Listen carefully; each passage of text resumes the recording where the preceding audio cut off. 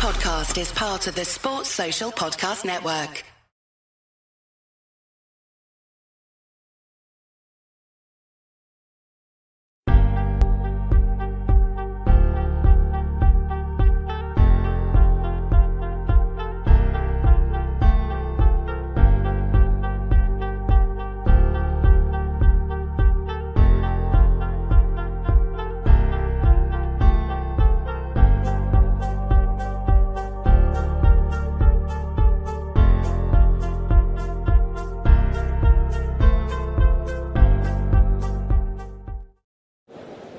Ready? Play.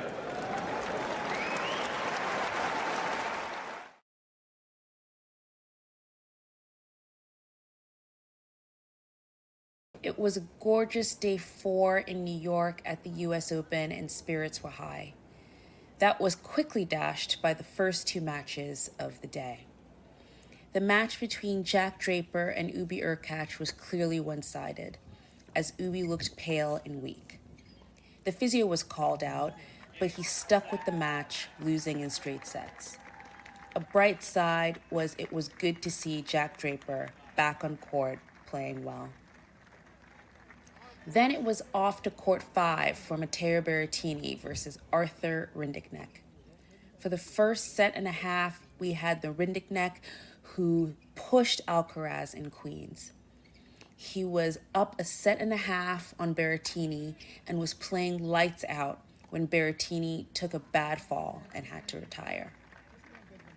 I needed a palate cleanser after the first 2 matches, so headed off to Louis Armstrong, where Elina Svitolina was putting in a masterclass on how to come back from a set down and win. Ran to catch the 5th set of Arthur Fils versus Matteo Arnaldi, which delivered. Can't wait to see more of Fils in the future.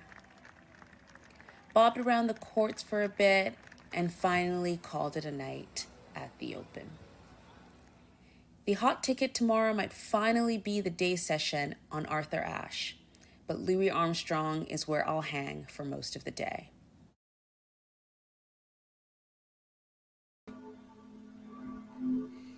Hey Jack, can we live up to that? That's pretty well done there by Anastasia, John. I know. I enjoyed that. It was good. Yeah, she's great. She's doing these little 2-minute things for us, but I'm sure there's a lot. For me, I'm sure that would take me a good hour to put together, but maybe she's a bit quicker than I am. But it's great that she's doing this because it's a nice little intro on a daily basis, and we can also use it other times during the day. Jack, where should we begin? Let's do the women, because I think we'll speak to Shane Leonage in about 25 minutes. So we'll finish with Sabalenka and Jabeur at that juncture. But which women's match, other than perhaps either of those 2 players, caught your eye yesterday? Probably Zhu and Azarenka for different reasons. Wasn't that the day before? Was it? Yeah. Don't worry. You're these days. So it was. It's my US Open. It's Listen, literally. Tell you what, Jack, just quickly, because actually that result, in a way, it's funny you mention it, because that result, which was 36 hours ago, has gone under the radar. But bring it to the radar. Jack. Well, I was quite big in Azarenka. I just thought, that's quite big on your radar. Yeah, she'd done so well at the Slams recently. Semis in Australia. I had like 2 points away from the quarters in Wimbledon. I just thought there was a pretty good chance she could have done it, and then just didn't really happen. She fell away. She put on a fairly good performance, but nothing special. So maybe I was wrong to trust her. I just thought as well, it was only like 3 years ago she made the final here. So that was my reason. I wonder if we're going to do a US Open men's final preview between Alcaraz and Djokovic potentially. And you go, listen, I just want to begin with Azarenka Zhu. Gonna get that out of the way. Surely it's maybe not as big a piece of news as I've made it out to be. And now that I've got the actual day in front of me, that was Google's fault, by the way. It had today. Yeah, I know it is confusing with Google. Yeah. But I'm back now, and I do remember the match. I did think it was a while ago. I can remember the matches from yesterday, and I would say I think one of the biggest results for me Actually, Burrell beating Pliskova, not really. I did call it. I mean, Did you call it? Okay. Yeah, I did call it. I did think Burrell's a big hitter. Pliskova's just been so unreliable recently. It's not actually that big a result, to be honest. I'm going to go past that one. I think there's other matches we can really sink our teeth into. Wozniacki, Kvitova was probably one of the matches of the day, I would say. Definitely. That was yesterday, right? Again. Was it yesterday? I think it's the night before. Oh my God. Yeah, okay, because it was it would have been the Thursday morning. It was a late match, maybe the last one. I couldn't actually stay awake for that one. Right, let's talk about matches that were actually... Shall I throw one your way? Because for me, please, off John. the top of my head, the women's match that stood out, but there could have been others, and it's just the first one that springs to mind, is Svitolina against Pavlyuchenkova. Yeah. It was great for a variety of reasons. I think there were dips in form, but there were also peaks.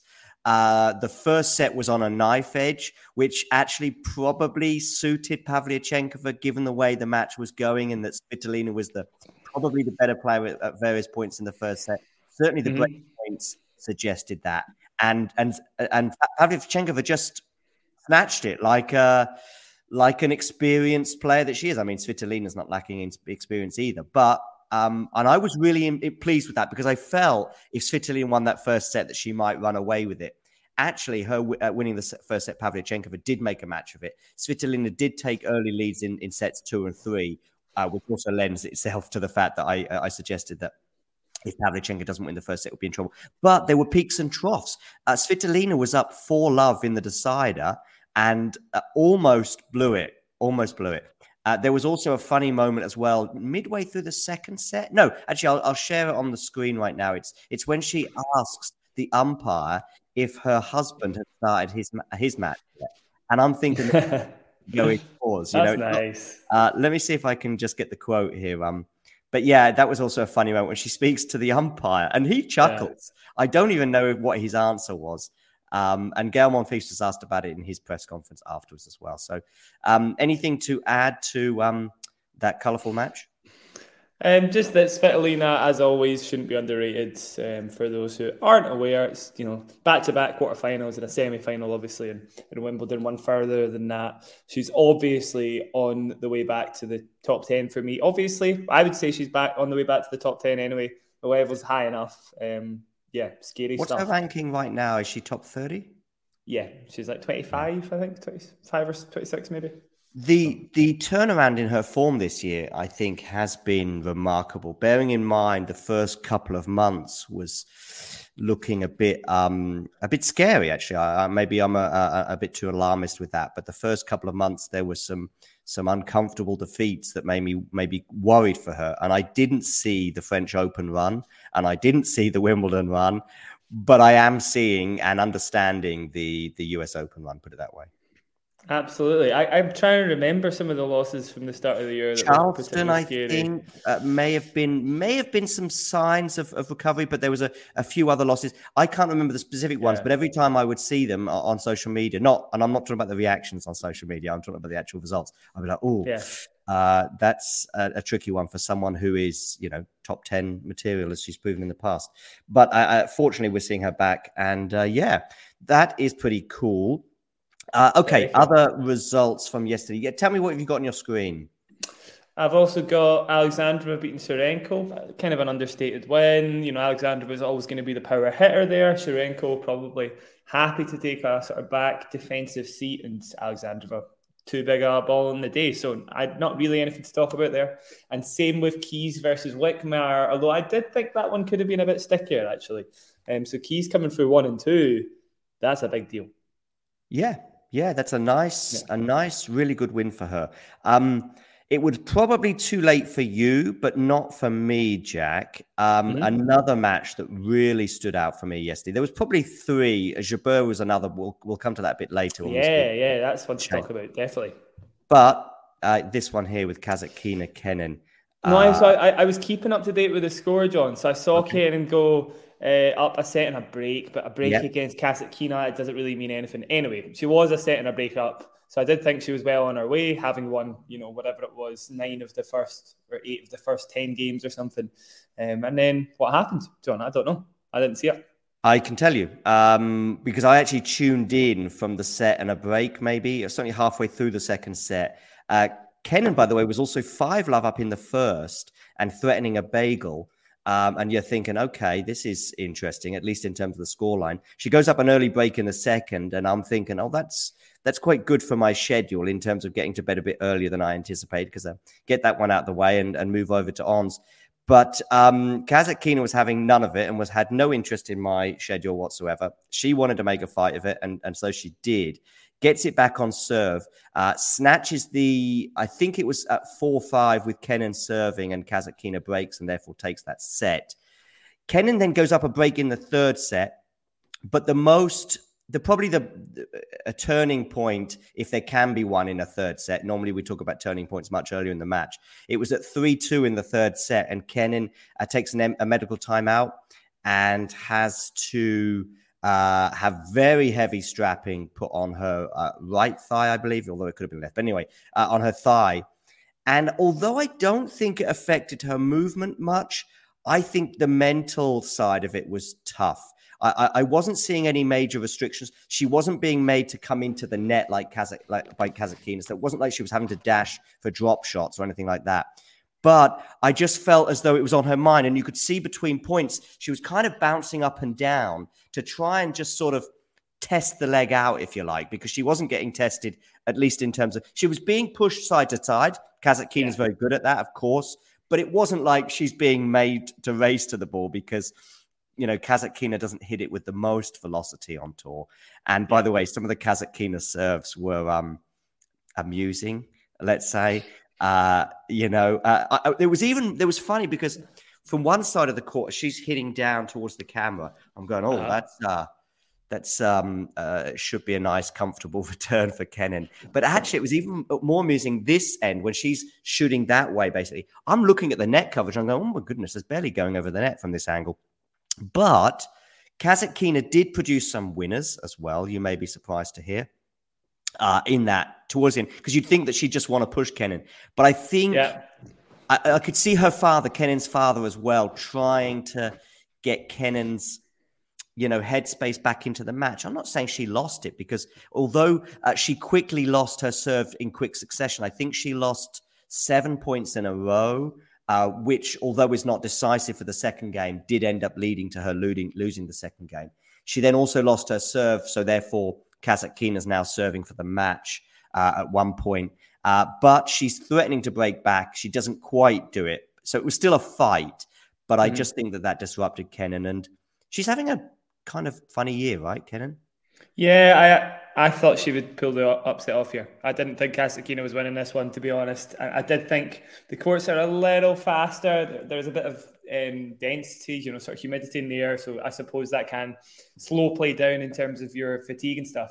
But I did think conditions should have suited her. She was taking the control of the match from the start. And it kind of sounds like Kasatkina didn't really let up with her tactics, and Kenin eventually just got worn down. So it's probably one of those ones that maybe Kenin felt like was a missed opportunity, probably. I think that's how a lot of people walk off the court against Kasatkina, though, and it's what she does best. It's she isn't a total pusher. She does come up with some pretty good shots every now and then. She could be sneaky good, but a lot of the time there's obviously opportunities, because the second serve is the biggest point starter ever. If I've ever seen one. As you say, funny serves. Some of them must have been like 60 miles an hour, maybe less. That's right. Yeah, 60 to 65, something like that. Yeah. Yeah. So I'm seeing here she double faulted 10 times. Oh, did she? Okay. That may well have happened early on in the match. I didn't realize that. So when you're rolling in a look, Google stats, to be fair. No, but still, there was one I remember because it barely made the net, and it was the second serve.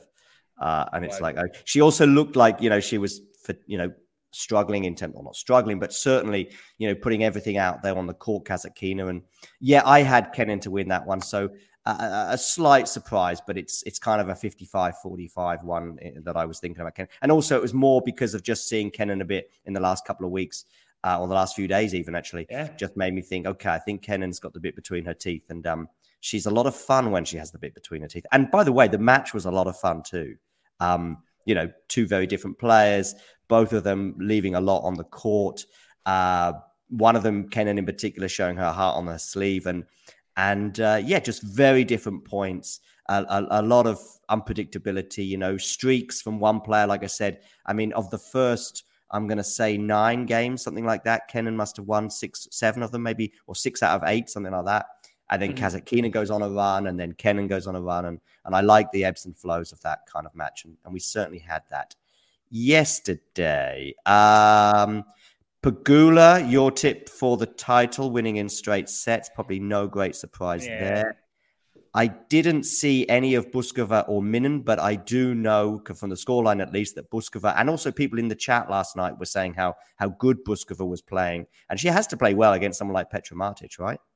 Yeah, absolutely. I again didn't expect Buskova to win that one. Maybe this courts are a little slower than I'm letting that, and I figure they are, because both of those game styles shouldn't suit Buskova and Kasatkina in faster conditions, but obviously these guys are pushing players off the court, particularly Martic, who hits a big ball. So maybe they are a little slower than I've got a reason to believe. A little bit of a dark horse there, John. About one of the only players I've kind of not really been paying attention to. Yeah, Buskova. And obviously she's made Wimbledon quarters before. She can get deep in slams if she gets on a roll. Tough to say. Yeah, Trevisan's run came to an end yesterday, her run of 2 matches. But it was certainly, her first time was a lot of fun. Losing out to Vondrousova. I don't know if you are optimistic about Vondrousova's chances of perhaps getting to the semis or beyond. I think I've got her in the 4th round, actually. I'd have to double check who I have her getting beaten by. I think it was Pegula, actually. Or is that a quarter, maybe? No, that would be a 4th round, John. Could be a 4th round, yeah. Yeah, because she's seeded 9th, of course.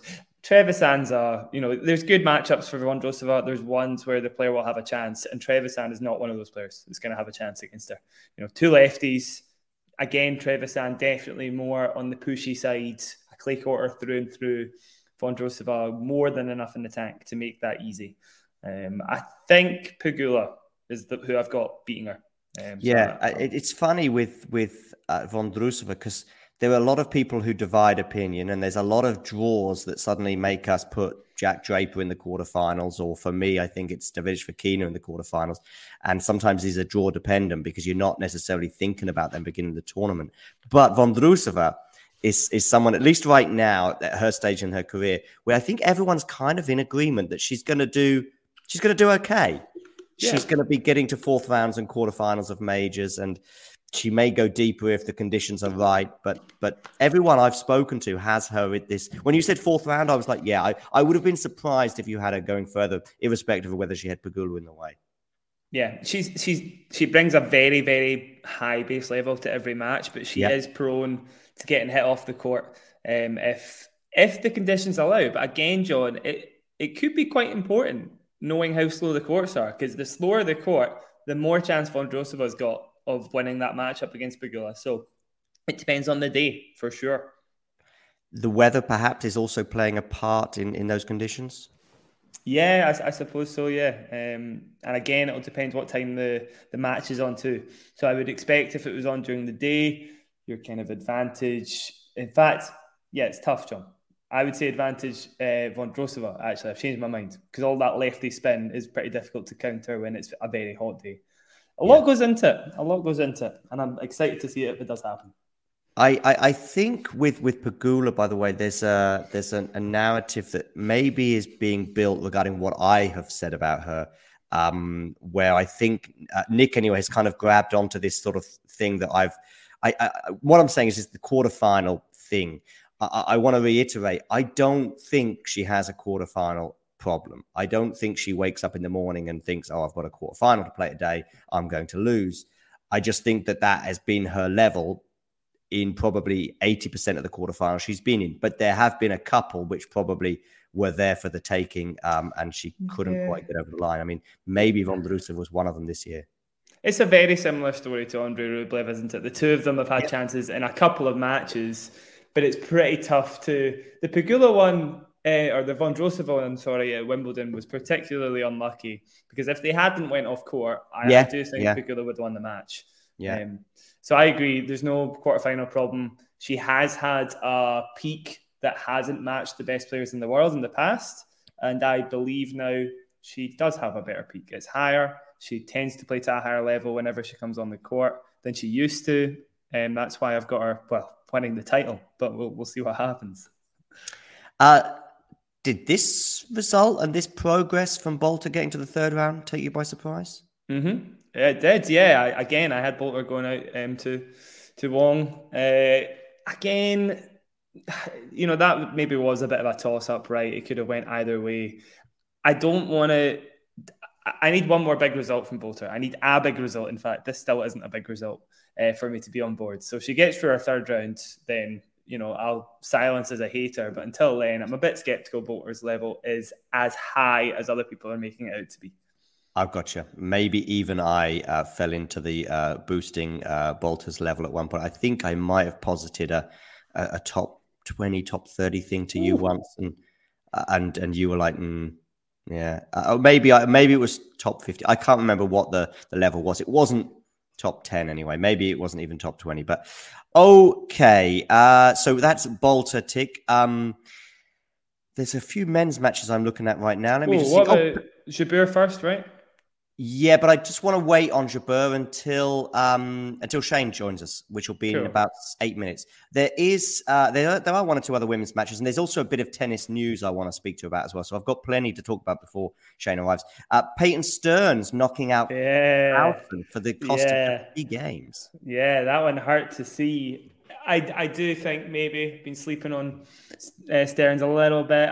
She's definitely a bigger hitter than I've given her credit for. A lot of big results, not in terms of the score, I guess, but I more mean like players she's pushing to their limits with the size of her game. I think it's hard to write her off now, and a lot of more respect for Stearns. I'm going to be wary of her in the future because that's a big result, even if Towson obviously was a little off. Yes, somebody was in the chat the other day and they posted a really good question. And it was about in what order would you put these 5 players in terms of pure talent? I know Towson was one of them. Potapova was another. Raducanu was another. And I wish I could remember the other 2 right now. But they were all kind of like supernaturally talented players. Of all with very different points in their careers and very different moments. But let's go with those 3 because that's the ones I remember. We've got Towson, Raducanu, and Potapova. Which order in just pure talent? Towson. Towson first. Yeah, Towson first. I'll justify it. I will justify it. I think when you get players that hit the ball in such a flat manner, like Towson, where the timing has to be impeccable, it's quite hard to look at the player and not say, oh my God, they are something else, basically. The way Towson strikes the ball is very hard to do. So I'm going to go Towson first. And then, okay, obviously Raducanu's won a slam, but she's not backed it up. It's tough to say. I've not seen that level for more than 2 weeks of my life, John. Whereas Towson, I've watched every single time I've seen her, I've been like, oh my God, top 10 bounds, surely. I'm putting Raducanu first, actually. And the reason being is, although you're right, you haven't seen that level, that level of 2 weeks of tennis since or probably before, albeit that her time on tour was brief. Kind of the way the question is framed, like, their ceiling. That's kind of the way I'm interpreting the question. By the way, I think it's Nerlan who asked the question. He's saying yours truly, and I presume it's in response. And I was 80% sure it was Nerlan, but I didn't want to say Nerlan asked this amazing question the other day in case A, it was wrong, and B, it would make Nerlan's head too big. And Nerlan does get very upset when you don't see his question. So we try and address as many as we can, but it's actually during this show, it's probably a bit more difficult than a watch long. But anyway, wow, I'm a little, and so Potapova is either second or third in your list. Third. Yeah, Raducanu is above Potapova. But yeah. Okay. Let me just see if there's any more women's matches that I feel as though are worthy of our attention, because I say I've got a couple of news things I want to chat to you about before we get to Jabeur and Lise beating Bronzetti, Bronzetti beating Lise in straight sets. That slipped me by, and probably you too, I guess. Yeah, Bronzetti probably not too much on her level. I think maybe Lisa's just not ready for the biggest stage yet. Again, she's a really phenomenal ball striker, and you get the impression Bronzetti is a little bit like her compatriots, Paolini, Trevisan, a little bit less aggressive from the back of the court, but still a phenomenal level and enough to deserve the win there, definitely. Cool. Anyway, take care, Nerlan. Enjoy your afternoon or morning or whatever it happens to be. Speak to you soon. Ghosty as well. Very keen on Peyton Stearns with his deduction there. Makes sense. Okay, cool. There may have been one other women's match that I was just looking down. I know Alexandrova we've already spoken about. Samsonova as well was one coming through. Okay, yeah. In fact, I've got two here very quickly on my screen. There's got Qinwen Zheng winning in 3 sets, but go with Samsonova first, sure. Well, I'll just say very quickly it's a relief to see her getting through her second round. She just needs to build up momentum at these events, and then you can kind of trust her a little bit more to come out and deliver the goods. So again, it might not have been a banana skin on paper, Korpatch, but just getting through any player in the second round for Samsonova is a pretty big deal. So we can kind of consider her a threat again. I'd prefer to talk about Zheng Kanepi for sure, and that's a bit more interesting because I've got Zheng in the quarters, John. So I would like to. Yeah, I'm going to come to Zheng now, and I've got it's kind of one or two thoughts from me, but there is a question framed around it. Nerlan has a question which I'm very happy to answer. Who's hosting tonight? I'm doing a match at 5:00, which is Mukova against Townsend, which I think could be exciting. Fingers crossed that does work out. And I think Nick is going to do a match later on this evening as well. But I think Nerlan wants me to say Damien. At the moment, I haven't got Damien lined up, but that doesn't mean he won't be putting in an appearance. You never know with the mercurial pole. Good word for Damien, right? Yeah, mercurial. I wouldn't have said mercurial. That's interesting, but yeah, in some context, Sean, definitely. Just came to me. It felt right, but then there's many things that come to me and feel right, and then work out not the case. Qinwen Zheng, 3-set win there, Kai Kanepi. But I want to look at the sort of broader picture with her in terms of, I think at various stages, myself, Vonch, I think you as well at this year have said, okay, I think this is the moment we're going to see a good run. Yeah. But it's just so hard everything on paper that she's got is absolutely phenomenal. Again, in fact, more so than Towson, because the serve of Zheng is unreal. That's the shot in particular I'd like to talk about, because it is a shot that is rarely perfect, right? I think she has the lowest first serve in percentage of the tour. I'm just looking at the first serve in percentage against Kanepi there. It's 46%. She's often under 50% first serves in, right? If she can sort that out, the forehand is an absolute beast of a weapon. The backhand is actually phenomenal as well. Forehand more so, though, of course. And she's massive. I mean, if she gets to the net every so often, how are you going to find a way past her? So I hope this is the time. I've kind of went quarterfinals tentatively, though, because historically she's not put it all together, John. But the potential's quarterfinals would still be a new peak for her at Slams, I believe, right? Yeah, absolutely. If she gets to the quarters, that's a win for sure. Yeah. I mean, that's also a win for people such as you, me. I think I'm trying to think where I have her in my draw. I think I have her 4th round actually, but I might have her in the quarterfinals. I've got it all on video, but I've never actually written it down as to what I had. And I want to write it down so I can post it if my predictions are coming right or not. Okay, cool. Listen, I know Shane has just texted me to say he's looking for a quiet spot, so he should be with us any minute. The two news pieces that I want to address, Jack, might surprise you, at least in terms of me wanting to address them. One is Molotov. We've got Shane backstage first, John. Oh, cool. Thank you for pointing that out. That's perfect. Hey, Shane, how are you doing? Hi, guys. How are you? Yeah, not too bad. Good. Hi, how's the quiet spot? Is it quiet? It sounds quite quiet to me.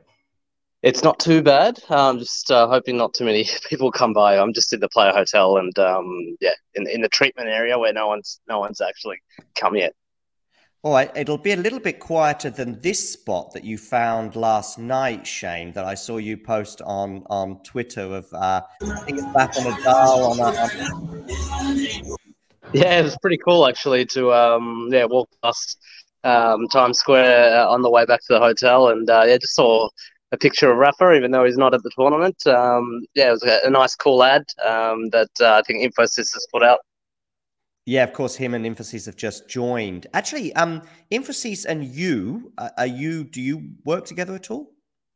Not really. I mean, we're sort of in the same industry, but I think the target markets are maybe a little bit different. Whereas we go directly to players, I think they're more targeting tournaments and providing sort of software solutions for them. So related industry, but I think we're different spots in the value chain. Fair enough. Okay, let's get to it.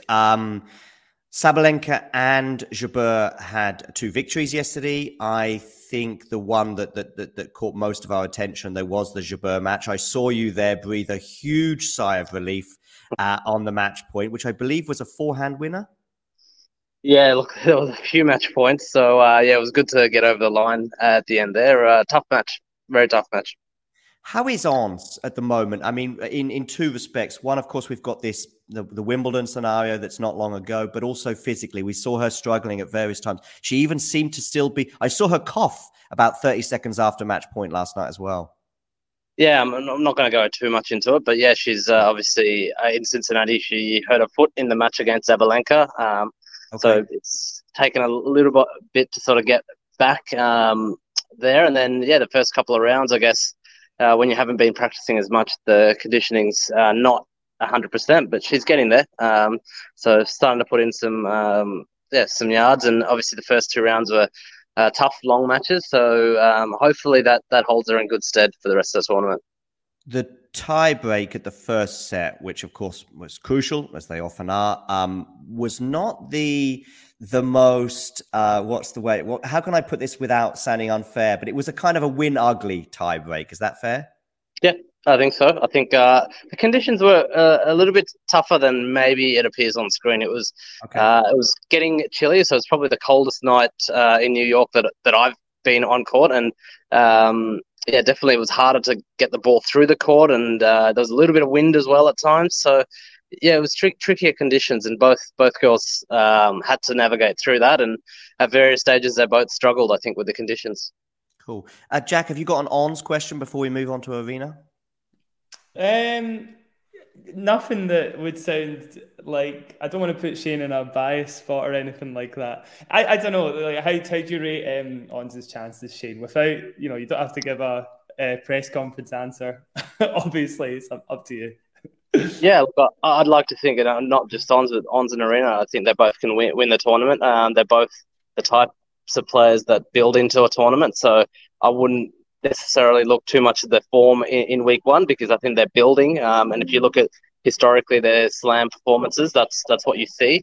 So I still rate both their chances quite highly. Obviously there's work to do. So John threw me in it there. I didn't have a question, Shane, but I have a better question now. Go. How do you think how good a job has Ons done at bouncing back from the Wimbledon final? Is it still in the mind? Surely she's done a pretty good job already, right? Yeah, I mean, she's done. She's done an amazing job to even get to where she is. But even I think post Wimbledon, I think they've done a lot of work to sort of put that behind her, but also acknowledge that it happened and learn from it. So that's all I guess she can do and the team can do. And I think she's she found a little bit of form in Cincinnati. Unfortunately, the foot injury derailed her a little bit, but I'd back her to do the work to give herself as many chances as she can in the next couple of years. Shane, is it your first time in New York, or have you, in terms of the US Open at least, it's my second time, but the first since the sort of the COVID years, I would call it. Okay. And how does your preparation compare at this slam to others? I mean, in terms of, because we've got 3 different surfaces across the year, but perhaps the way you analyze things and bring the data as well to the 2 players. I mean, we do rely a little bit on the early part of the season where there were a lot of hard court events. So we've got a fair bit of data from there, but also the lead up events from starting from Washington, and there was a couple of hard court events in Europe as well. All of that, the challenges as well that were going on. So we've got a fair bit of data going into the US Open. So in terms of my work, it's probably the same as any other slam. Just I guess the time zone's a little bit different, but me being here, and I've got another analyst on the grounds here as well. So I think time zone's not a big challenge when I'm at the event. There's a question here from somebody on in the chat regarding some of the wear and tear and the physical issues that Ons has shown, but also we've seen it with Dominic Thiem, we've seen it with Rusevori, of course, who's a player that you have worked with as well. Unfortunately, to pull out ill just before his match. Are they all the same illness, and also are there other coaches and people that you know in and around New York that are suffering too? Yeah, look, I think they're very different. So the Rusevori, he was unwell shortly after Cincinnati, where he had that good run beating Rublev, and starting to feel unwell, but decided to pull out at Winston-Salem as a precaution, but never really got better.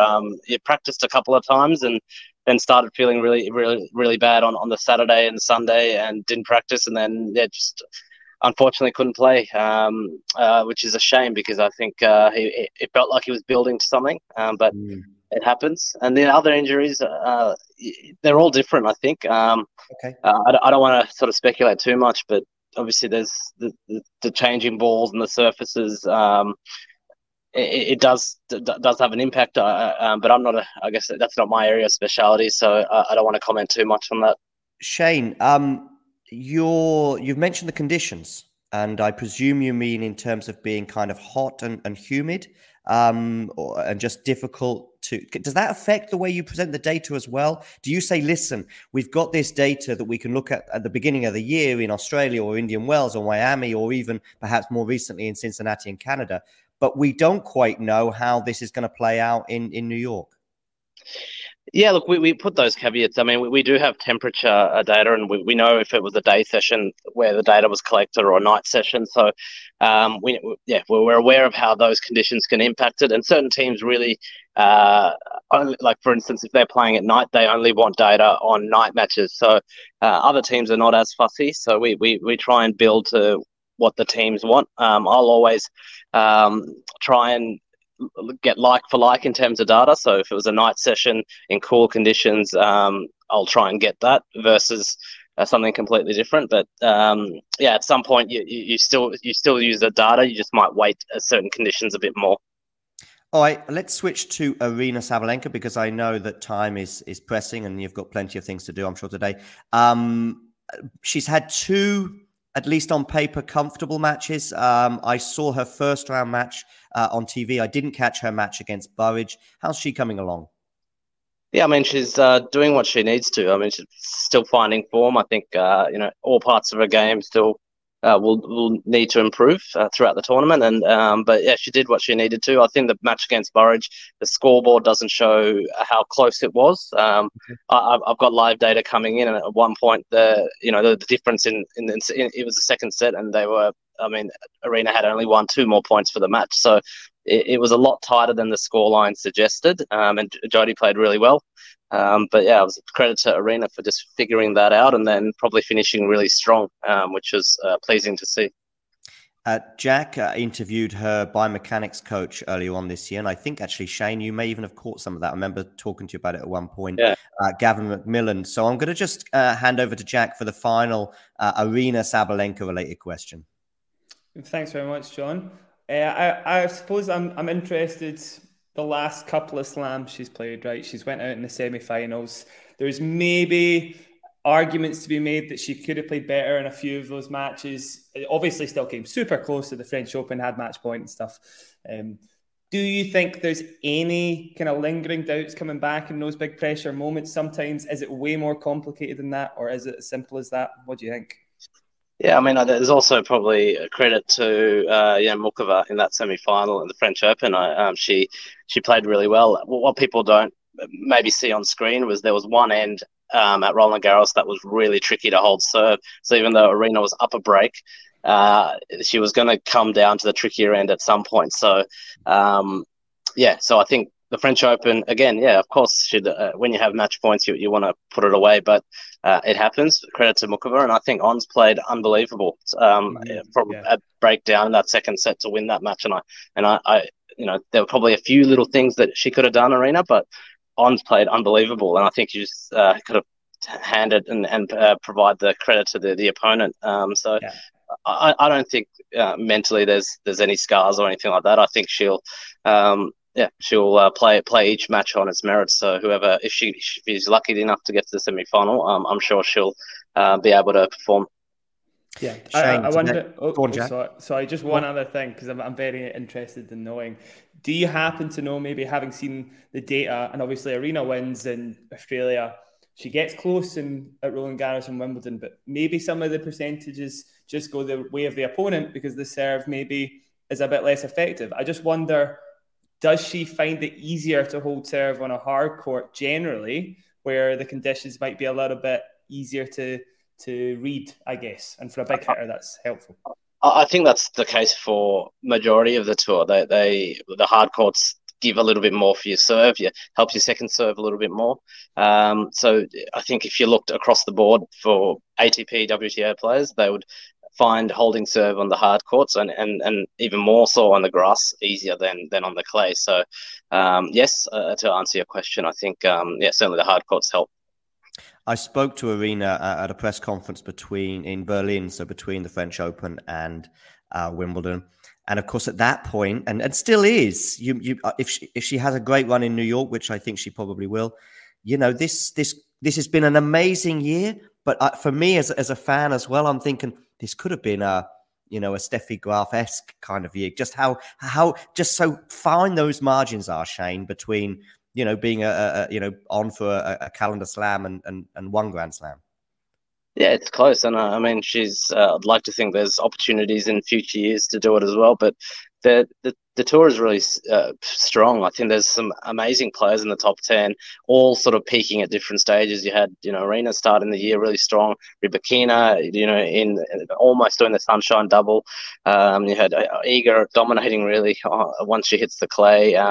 The grass court was a mixed bag, but there were a lot of players popping up. Kvitova early, and Coco's playing amazing now. So I think it's hard to do that. It's just so even in that top 10. So yes, we'd love to put her in the best position to do it, but I also respect how well the opponents are playing as well. Of course, there is, of course, a little carrot of a world number one as well at stake in terms of if she goes one round beyond Iga, or of course, if she plays Iga in the final and she wins that match, that will be hers. Maybe that's a chat for another day, though, Shane, because we should let you go. Today, because Arena and Ons are both on the same side of the draw, there's a potential complication later in the tournament, but you've had that many times before. We've spoken about that as well. So I just want to ask, what happens today? Are you day off? Are you chilling? Are you watching TV? Are you watching tennis? Are you going back to Times Square? Going in, so we've still got Matteo Analdi as well in the tournament. He's on the same side of the draw as well. So just going into practice, catching up with the coach, and then probably catching up with both Ons and Arena's team at some stage as well. But yeah, so it'll be a little bit more of a relaxed day, but we'll still be at the centre. All right, Shane, thank you very much for joining us. Enjoy the rest of your time in New York, and fingers crossed for your players that they go deep and you can enjoy the lights of New York and Rafa Nadal on huge screens in Times Square a bit longer. All right, mate. Thanks. See you guys. Yes, thanks, Shane.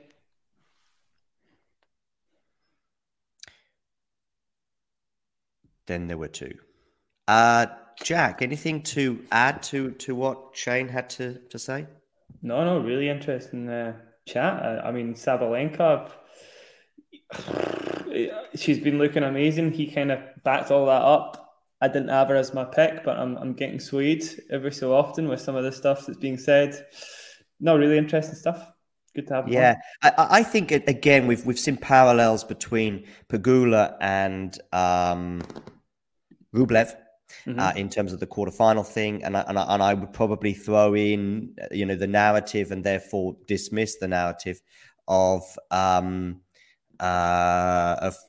with the semifinals, because she's got over that. If she hadn't won the Australian Open, then I would still say that for us and for her too, that will be there. But I spoke to her at a press conference in Madrid, and I said, did Australia help you get over the line here today in terms of the final against Iga? And she said, absolutely.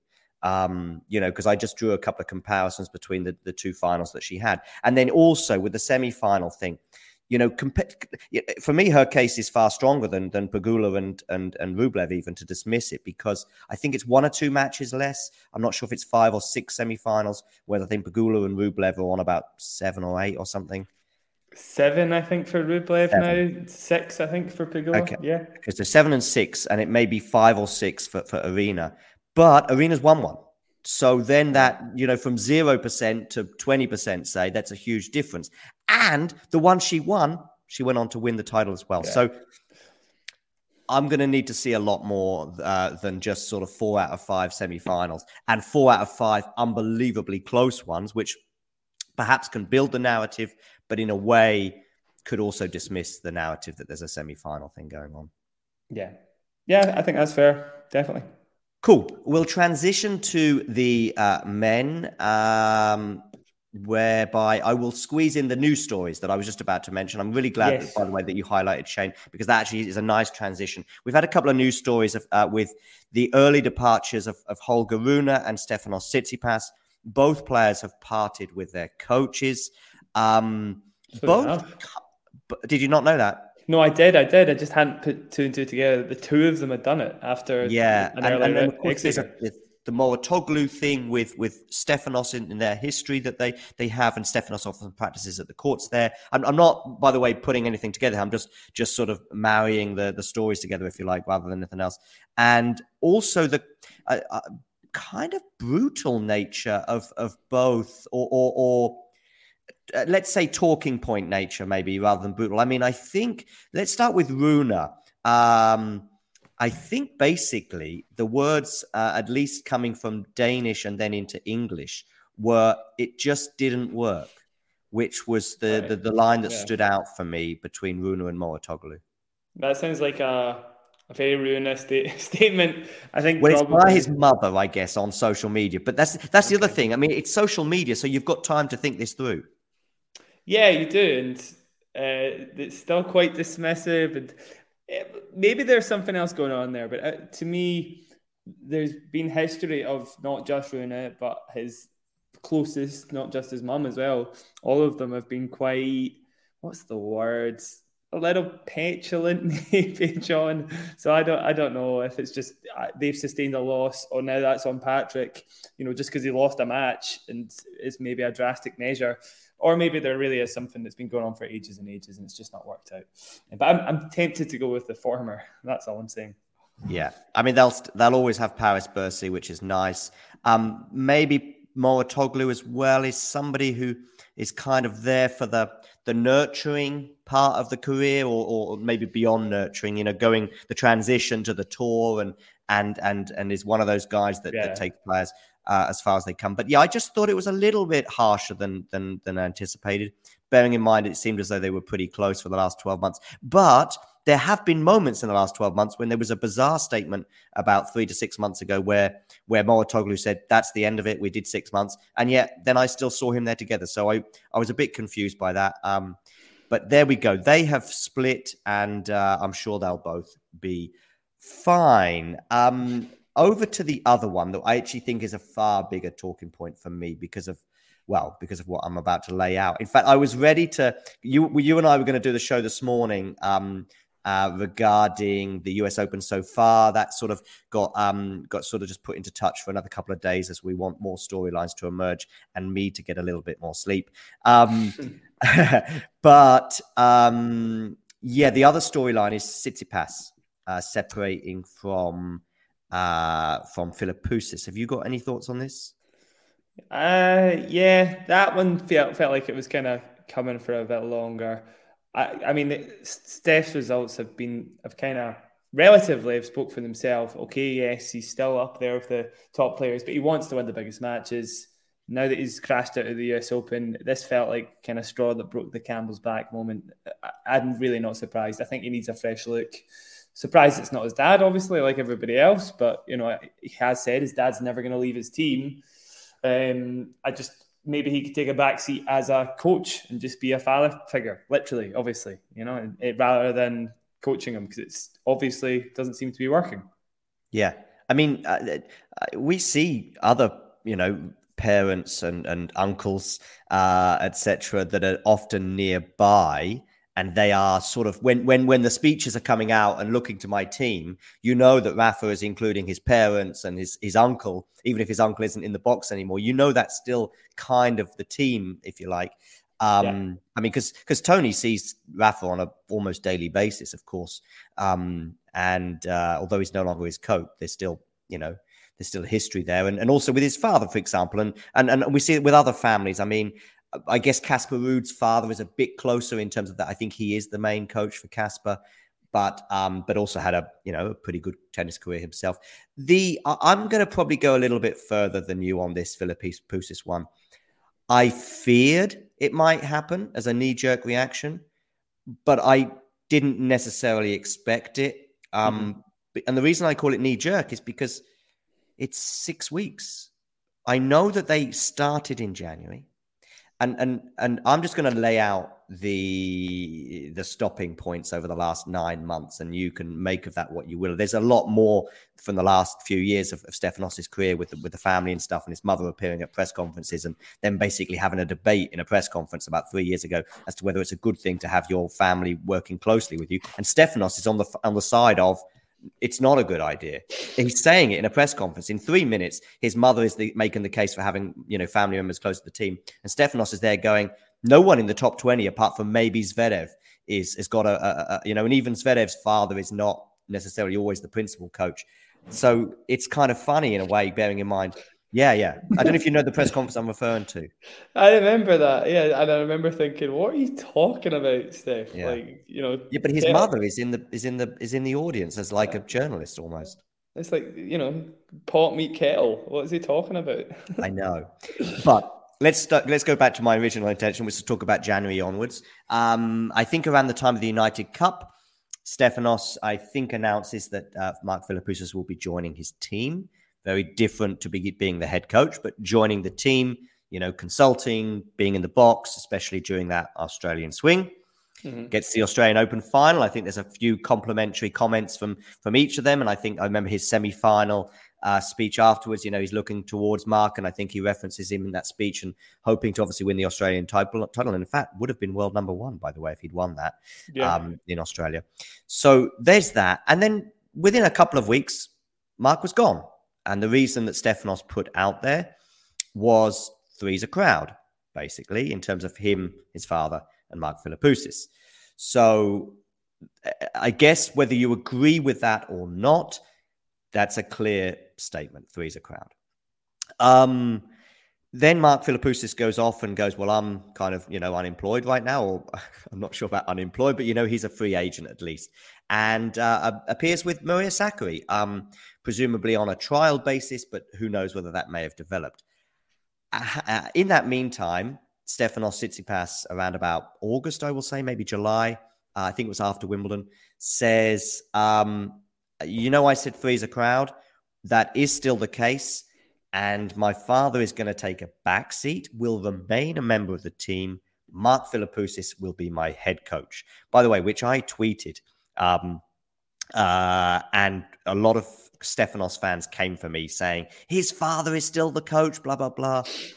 Anyway, we won't go into too much detail there, but I think I responded to one, which funny enough was from Vicky, who I'm showing on the screen right now, which is just saying there has been a change.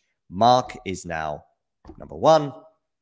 Stefanos' father is number two, number three, whatever. You will still see his father there. You will still see him at tournaments. He'll still be alongside him at crucial moments. But as we saw in the last three tournaments in particular, his father was nowhere to be seen, I don't even think. But Mark was there front of stage.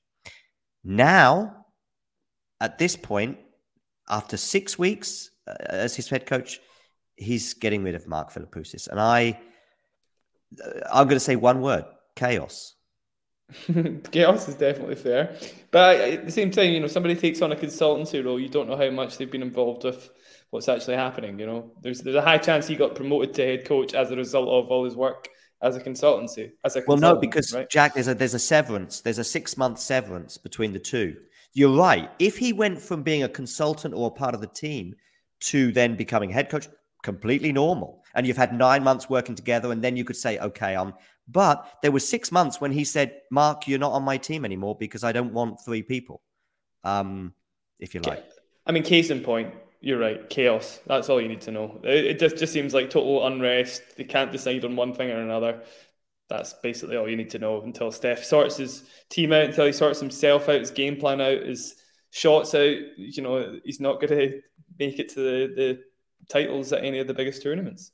Yeah, and stability, which was a word he used when he said he was promoting Mark a few weeks ago or employing Mark. He said, stability is what I need. Well, anyway, there we go. Rant over. And probably Jack is thinking, I'm glad I didn't do that show with John this morning because it'd have been 20 minutes about Tsitsipas and his coach in situation. Let's get back to the tennis and let's start with something that's going to make you even more frustrated. Andy Murray.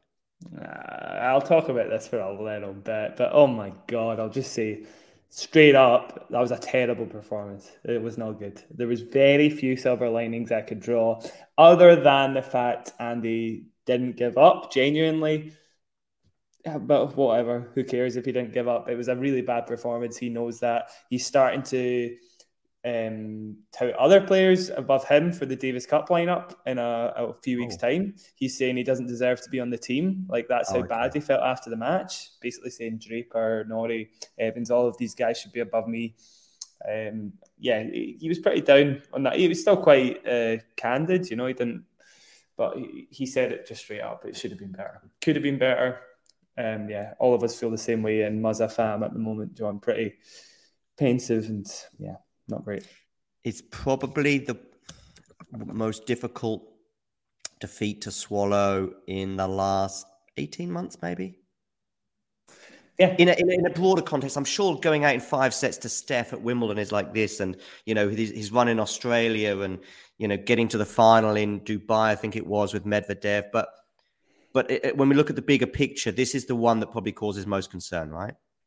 Yeah, I actually find it interesting, though, the way Andy framed it. It did help a little bit. He did point out that the match at Wimbledon was a lot closer than this one, so it almost hurt a lot more, as you can see. Yeah, as an individual, I get that.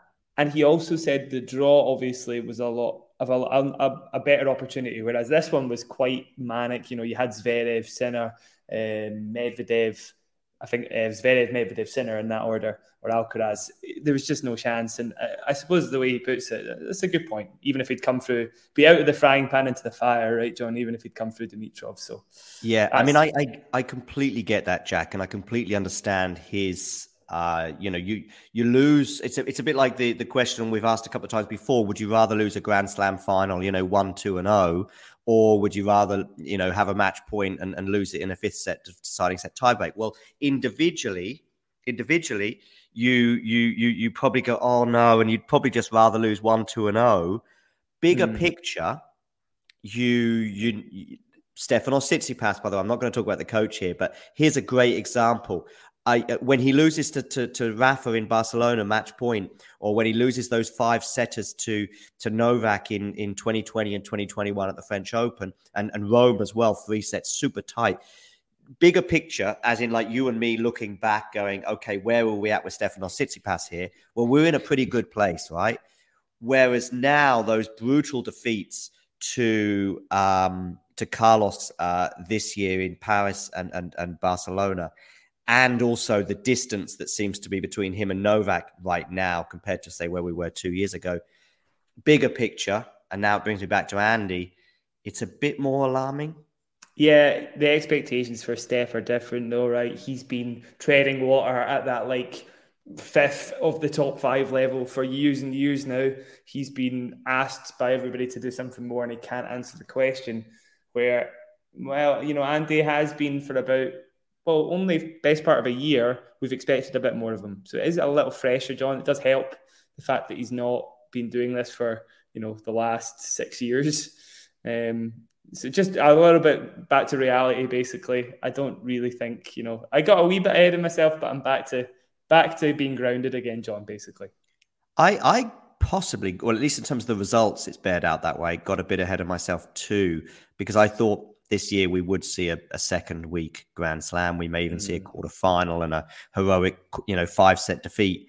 But it hasn't panned out that way. And now I just feel that the gap is widening rather than narrowing, as I probably thought for the first 6 months of this year.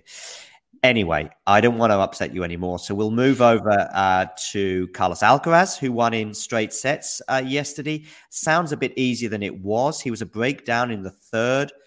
There were some amazing points.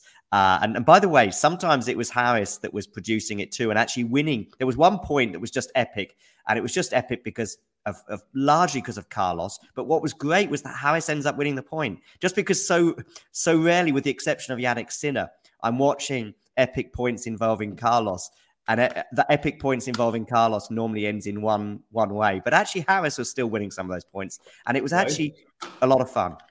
Well, fair enough. I didn't get to see it. Obviously, it was a bit too late for me. I think Harris obviously can never be. I mean, it has to be a big server that's going to be in with a chance against Carlos if you're ranked like below the top 20, right? So the best returners in the world aren't going to hurt him, like Schwartzman, Baez, these guys. I wouldn't have said they had much of a chance. Harris at least has a big enough serve that he could have scared Alcaraz a bit. The match against Jarry comes to mind at Wimbledon. He was in that match the whole way through, right? So only Novak pushed him more. Yeah, exactly. So, I mean, Harris did well for himself, probably about what I expected. The one tiebreak, 2 tight-ish sets, but obviously still scoreline doesn't reflect how tight they were. Yeah. There's a great screenshot here, and the point is that Carlos wins the point from here. So although I was saying Harris did win a few epic points, there was still plenty of epic ones that came on, and Carlos wins the point. So yeah, that's pretty cool. Shout out to the person who tweeted that, who's a German journalist, and I should remember, Alex, by the way, Alex Bolish. So thanks for that, Alex. Cool. Carlos Alcaraz, tick. Is there a men's match that springs to mind? Go on. Medvedev? Yeah, Medvedev was... Oh, what happened, by the way? I fell asleep. What happened? He won, right? He won, yeah, he won. Just because we had a bit of drama in it, and I'm seeing that in the chat. He was talking to the crowd at one point, telling them they were stupid, pointing to their... Did you miss that, John? Did you not get to see that? So I fell asleep about the beginning of the third set. I think they'd exchanged breaks in the third set as well. But yeah. Okay. It's just a pair that hadn't sat down and they were making their way to their seats, and then Medvedev was like, "Are you stupid or something?" pointing to his head, and the lady that was sitting down blew him a kiss, much to his chagrin. That annoyed him, did it? Yeah, annoyed him. No, it wasn't. What he was not amused at that point, so it was quite funny. Anyway, he went through in straight sets, did he? No, he went through in 4. Oh, he lost that third set, did he? Okay. Yeah, he lost that third set. Yeah, I'm sorry, viewers and everyone else, that I was over it in a way. Like, it was on. I finished a stream and it was still on about 3 or 4 o'clock this morning, and he went 2 sets to love up very comfortably, but I only had half an eye on it, and then I fell asleep. And but I do remember vaguely him being in more bother in the third set than he should have been. But I still probably expect him to win 3. But okay, Medvedev, nice. Medvedev, tick. So Alcaraz, spectacular, tick. New York crowd and Medvedev, tick. Any other predictable things? Well, Sinner winning in straight sets, tick. In an early round in New York. Yeah, we don't even need to talk about Sinner much, really, do we? Same for Fritz, actually getting through Varillas, but Varillas not much of a challenge, really, on a hard court. How about Draper beating Hurkacz? Yes, that's a good one to talk about. Did you manage to catch it? No, I didn't get to catch it. I have an idea of what happened, though. Hubie definitely a little bit off colour. We saw it in the video, the opening video. Yeah, we did. Anastasia saying he was just a little bit ill, a little bit, a step lost in his movement and stuff. But no way Draper didn't play a good match. Like his level's back to where it was before he got injured. I still have doubts that he gets through the conditions here in New York unscathed. I do feel like whoever he's playing next, I can't remember who now, but whoever he's playing, Michael Moe is who he's playing. I have a feeling that's going to be tough because Michael Moe will make him play. If there is any underlying injuries, they'll be exposed by Moe. I actually think Moe will win that. But I still think Draper's level is great. It's really good for British tennis in particular, obviously. In the future, hopefully Draper can stay healthy. All right, I know we've only got going to do this for about another 10 minutes. Are you okay for 10 minutes, Jack? Yeah, good. I'm all good. Let's just go off tangent a little bit. Can Dimitrov do anything against Zverev? I said no. I got Zverev in straights there. The reason being, there's not much to separate them in terms of rally temperament. You saw Dimitrov going toe-to-toe with Andy for 30 shots at a time because of that slice backhand. Problem is, Zverev deals with slice backhands really well because he's got such a heavy backhand. You can get underneath slices much better than Andy, who's is a bit flatter. It's the weapon he would prefer to use, whereas Andy's a little more passive with it a lot of the time. And the serve differential as well, Zverev's first serve's just a bit better than Dimitrov. So I'm expecting 4-3 and 4 or something like that. It just doesn't feel like there's much going for Dimitrov in that matchup. It's 5-1, by the way. It's the head-to-head. Okay.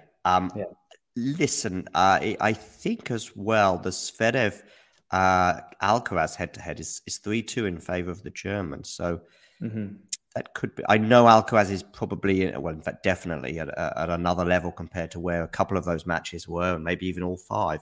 But still, that's something. That's something for those of watching or paying attention, thinking, oh, Sinner's the danger man. Well, Sinner against Zverev is probable for a 4th round, and the winner of that will probably play Alcaraz. So that's interesting. There's a bit more intrigue. I'm not saying that I'm doubting Alcaraz to make the final. I do have him getting there, but there's a bit more intrigue on that side of the draw compared to Novak's side, right? Yeah, definitely, for sure. It's quite hard to say for certainty, just given the Sinner. In fact, both of their matchups, Sinner, Alcaraz, and Zverev, Alcaraz, it's 2 of the kind of top 10 guys who actually have a good chance against him. So there's probably 3 or 4 people on tour that could go into, maybe 5, that could go into a match against him on a hard court with some level of confidence. And 2 of them are definitely Zverev and Sinner, and they're not far away from him in the draw. Okay. John Isner retiring, 5th set tiebreak loss, which apparently was the way he began his career as well. I think I saw somebody tweet that out earlier. Apologies for not remembering who tweeted that out. No, you might have missed. Was it not just he started his career on a tiebreak in Newport? I think I saw that. That's right. Yes. Sorry. Yeah. That's what. Did I not say something like that, or did I? No. So it's that was the first set he played was a tiebreak. The last set he played was a tiebreak. That's the similarity, basically. Yeah. Apologies there. So Isner retiring after winning the first 2 sets as well, and also losing 2 tiebreaks in there, which may cause a bit of surprise and disappointment. I thought that he would get at least 1 match on Ash for his first 2 matches. I mean, I thought that was an unusual decision not to do that. Yeah, well, if you put everybody that was retiring on Ash, you'd have, Van de Vee, Sock, Isner. There's a lot of players. Is he not a bigger name than those other 2, though? Yeah, he is. He is, to be fair. So that was a bit surprising, I agree. But you look at who was on there, maybe there's good reason. Medvedev, Alcaraz, right? These guys have to take it before Isner, I would say. That's just the way it is. Yeah, but Medvedev was against Balázs in the first round at the expense of Isner. And Anyway, that discussion's been had. So we can move on, I guess. But anyway, Isner is retiring off into the sunset. Matthew, they're saying he's gutted for John. I think he had over 14,000 aces as well, which is a record, as well as, of course, the longest match of all time. He did win a Masters 1000 as well, right? Miami, yeah. He won in 2018, I think, against Zverev. 2018 was a stellar year for him then, because he got to the Wimbledon semi-finals as well, right? Yeah, that was the same year for sure. And then he made the final of Miami the year before, I want to say. I think he lost to Federer. I saw Monfils against Rublev, the majority of it. I think there's very few men's matches, actually, I've managed to catch 100% of at this tournament. Quite a few women's matches, but men's matches, I tend to sort of watch the beginning, and if it catches light, I'll stay with it, such as Team against Shelton. But then, of course, that happens, and then suddenly you're not watching a full match. Or I'll join it at an exciting moment. And I missed the first set, I think, between Rublev and Monfils, but then caught it from there on. It was a lot of fun, as even 5-1 down, I think he was, or maybe even 5-love down. 5-love down in the fourth set, and it was still fun because Monfils was being made to run a lot more than he would have liked, but was winning some of those points. And so that was a lot of fun. And he also tweeted like a big thanks to everyone. And I forget what it was his tweet was that made me think, oh, that's a nice way to end your tweet. But anyway, he was still having a lot of fun, obviously going out, but his wife is still in the draw. So I'm sure his New York stay will be prolonged. Any thoughts on this result?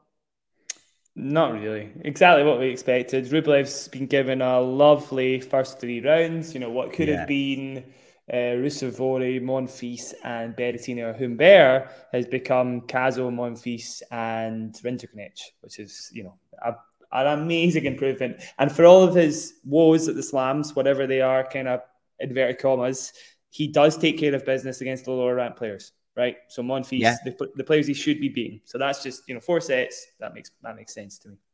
I'm glad you mentioned Berrettini because I guess he maybe needs to get a mention, bearing in mind, unfortunately, his demise. It looks like I'm watching images of him right now in a wheelchair, actually being wheeled off court. Now that can mean a lot of things. Sometimes it's just a lot easier to be wheeled off in a wheelchair rather than anything else. But of course, he pulled up injured, falling on his ankle yesterday in his second round match, and there was a scream of pain. And I hope it's not Zverev levels of damage that he's done. Yeah. Even if it's a bad sprain, though, it still could be the end of his year. Yeah, it's very unlucky. It's giving shades of Del Potro. You take a long time to get back onto the tour and then something else happens to you. Obviously, he fell on his knee in Shanghai, and that effectively ended his super competitive career. And it's kind of the same for Dominic Thiem as well, right? He's had similar issues. So the 3 of them with a large amount of bad luck. Yes, a large amount of bad luck. And it was a year ago, I remember his defeat to Casper Ruud that caught me by surprise, actually, because I thought he would win that quarterfinal. And I thought there's a chance here with Rafa out, Djokovic not being there. Alcaraz was there, but I was not convinced about Alcaraz at the beginning of the US Open. Of course, that did change as the tournament went on, especially after that quarterfinal against Sinner, which I think came a few hours or maybe even 24 hours after Berrettini's lost to Sinner, to Casper Ruud. So, yeah, and of course we had the Wimbledon COVID thing. As Vanch said yesterday in a chat that we were having, we just can't get a break, this guy. Mm-hmm. Unless it's his ankle, it seems, which is a very bad joke. So we'll move on. Okay. Any other men's matches yesterday that spring to mind before we kind of wrap things up with a quick look ahead to today?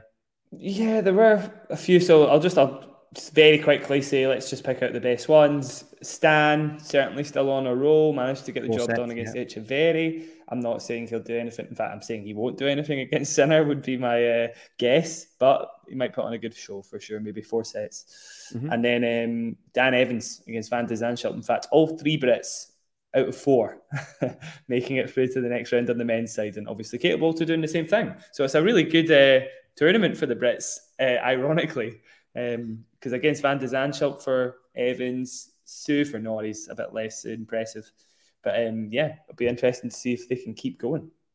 Yeah, and Dan Evans, if he was to make the second week, that would be a really good North American swing with him obviously winning in Washington as well, which I thought was actually a pretty impressive win because I thought he played really well during that tournament. Beating people pretty comfortably, playing some pretty spectacular tennis too. And I've got a bit of a soft spot for Dan anyway, so maybe I'm biased. But anyway, cool. He actually lost his first set last night, but it ended up winning quite comfortably in the end over Botic. Botic, by the way, has really been in a bit of a rut since having those match points against Holger Rune at a Clay 250, I think in Hamburg, maybe earlier this year. Arnaldi overcoming Fils in 5 sets. That's a spectacular result. Alves retiring, unfortunately injured against Baez. I think Damien was quite optimistic about Alves' chances both before and during the match, but unfortunately he had to retire hurt. Cam Norrie threw in straight sets. Any of these results you want to have a thought on? No, I've covered most of them. Certainly, are we having a quick preview of tomorrow? Or basically today. Yeah, so let's have a look forward to today's matches. Before we wrap things up, what springs to mind?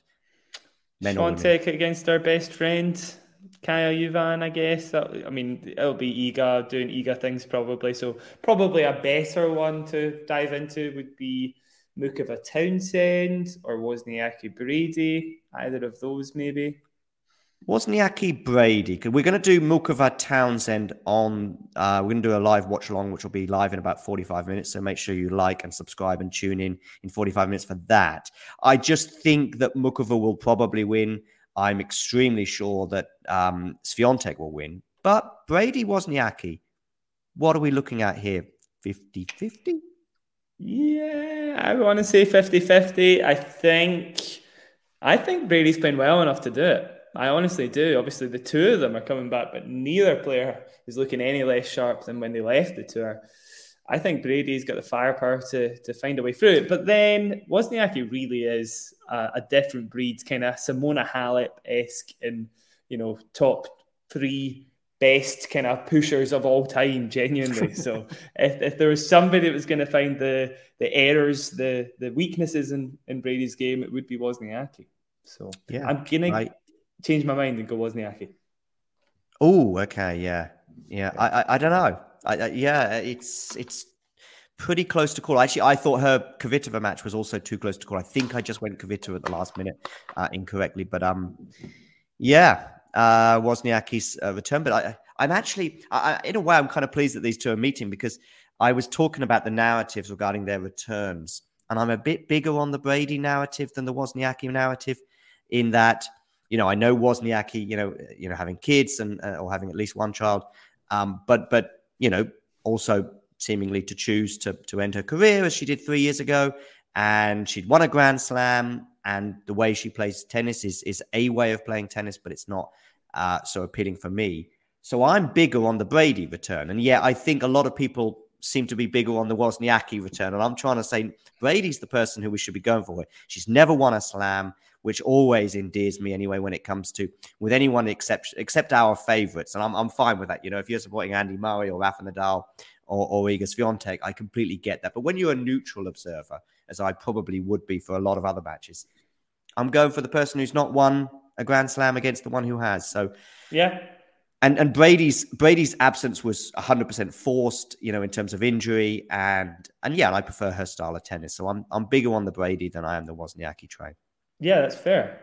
And then maybe the last women's match I'd like to point out is Goff Mertens, which maybe Mertens doesn't bring the level actually to make that super exciting now on second thought, because Goff is playing fantastic. I expect her to bring a really good base level into that, even if she's feeling a little nervy, against a player who will give her space to find the match, find her rhythm, basically. So yeah, that's my only comment. I actually think Goff, even if she is feeling a little off par, should still come through that. Cool. A men's match that you're looking forward to today? Yeah, Paul Davidovich-Fokina is probably the one that jumps out. Yeah. I would say that's guaranteed to be a little flashy. Surely we'll get some pretty good shots from that one. And really, because of the conditions being a little hotter, it's probably going to be quite even. I think, actually, here's the stat, John. So Davidovich-Fokina, the last 5 slams he's played, has went to a 5th set in 4 of them. So the only one he didn't was the straight sets lost to Novak at Roland Garros. One of those 5th set losses... He should have won one of those sets, I think. Yeah, he should have won one, yeah. One of those losses was to Tommy in Australia. Yeah, I remember that. He'll be looking for a bit of revenge. But point is, he keeps getting to these moments in slams where he needs to step up just a little bit, and he just kind of fatigues just a touch, and he can't quite do it. So I think we're guaranteed a 5th set, and who knows if he'll get revenge or not. And of course, Tommy Paul in Australia and also even here in New York is very familiar with 5 sets too. I mean, he came from 2 sets down against Safiullin to win that one. So yeah, okay, listen, it's been an hour and 20 minutes. I said we'd be an hour, but there's just always a lot to talk about. Jack, thank you for coming along today. It's been great having you on.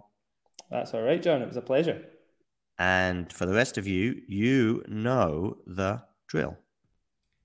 If you enjoyed this video, make sure you hit that like button. Don't forget to subscribe and click that notification bell so you don't miss out on all things tennis. Sports Social Podcast Network.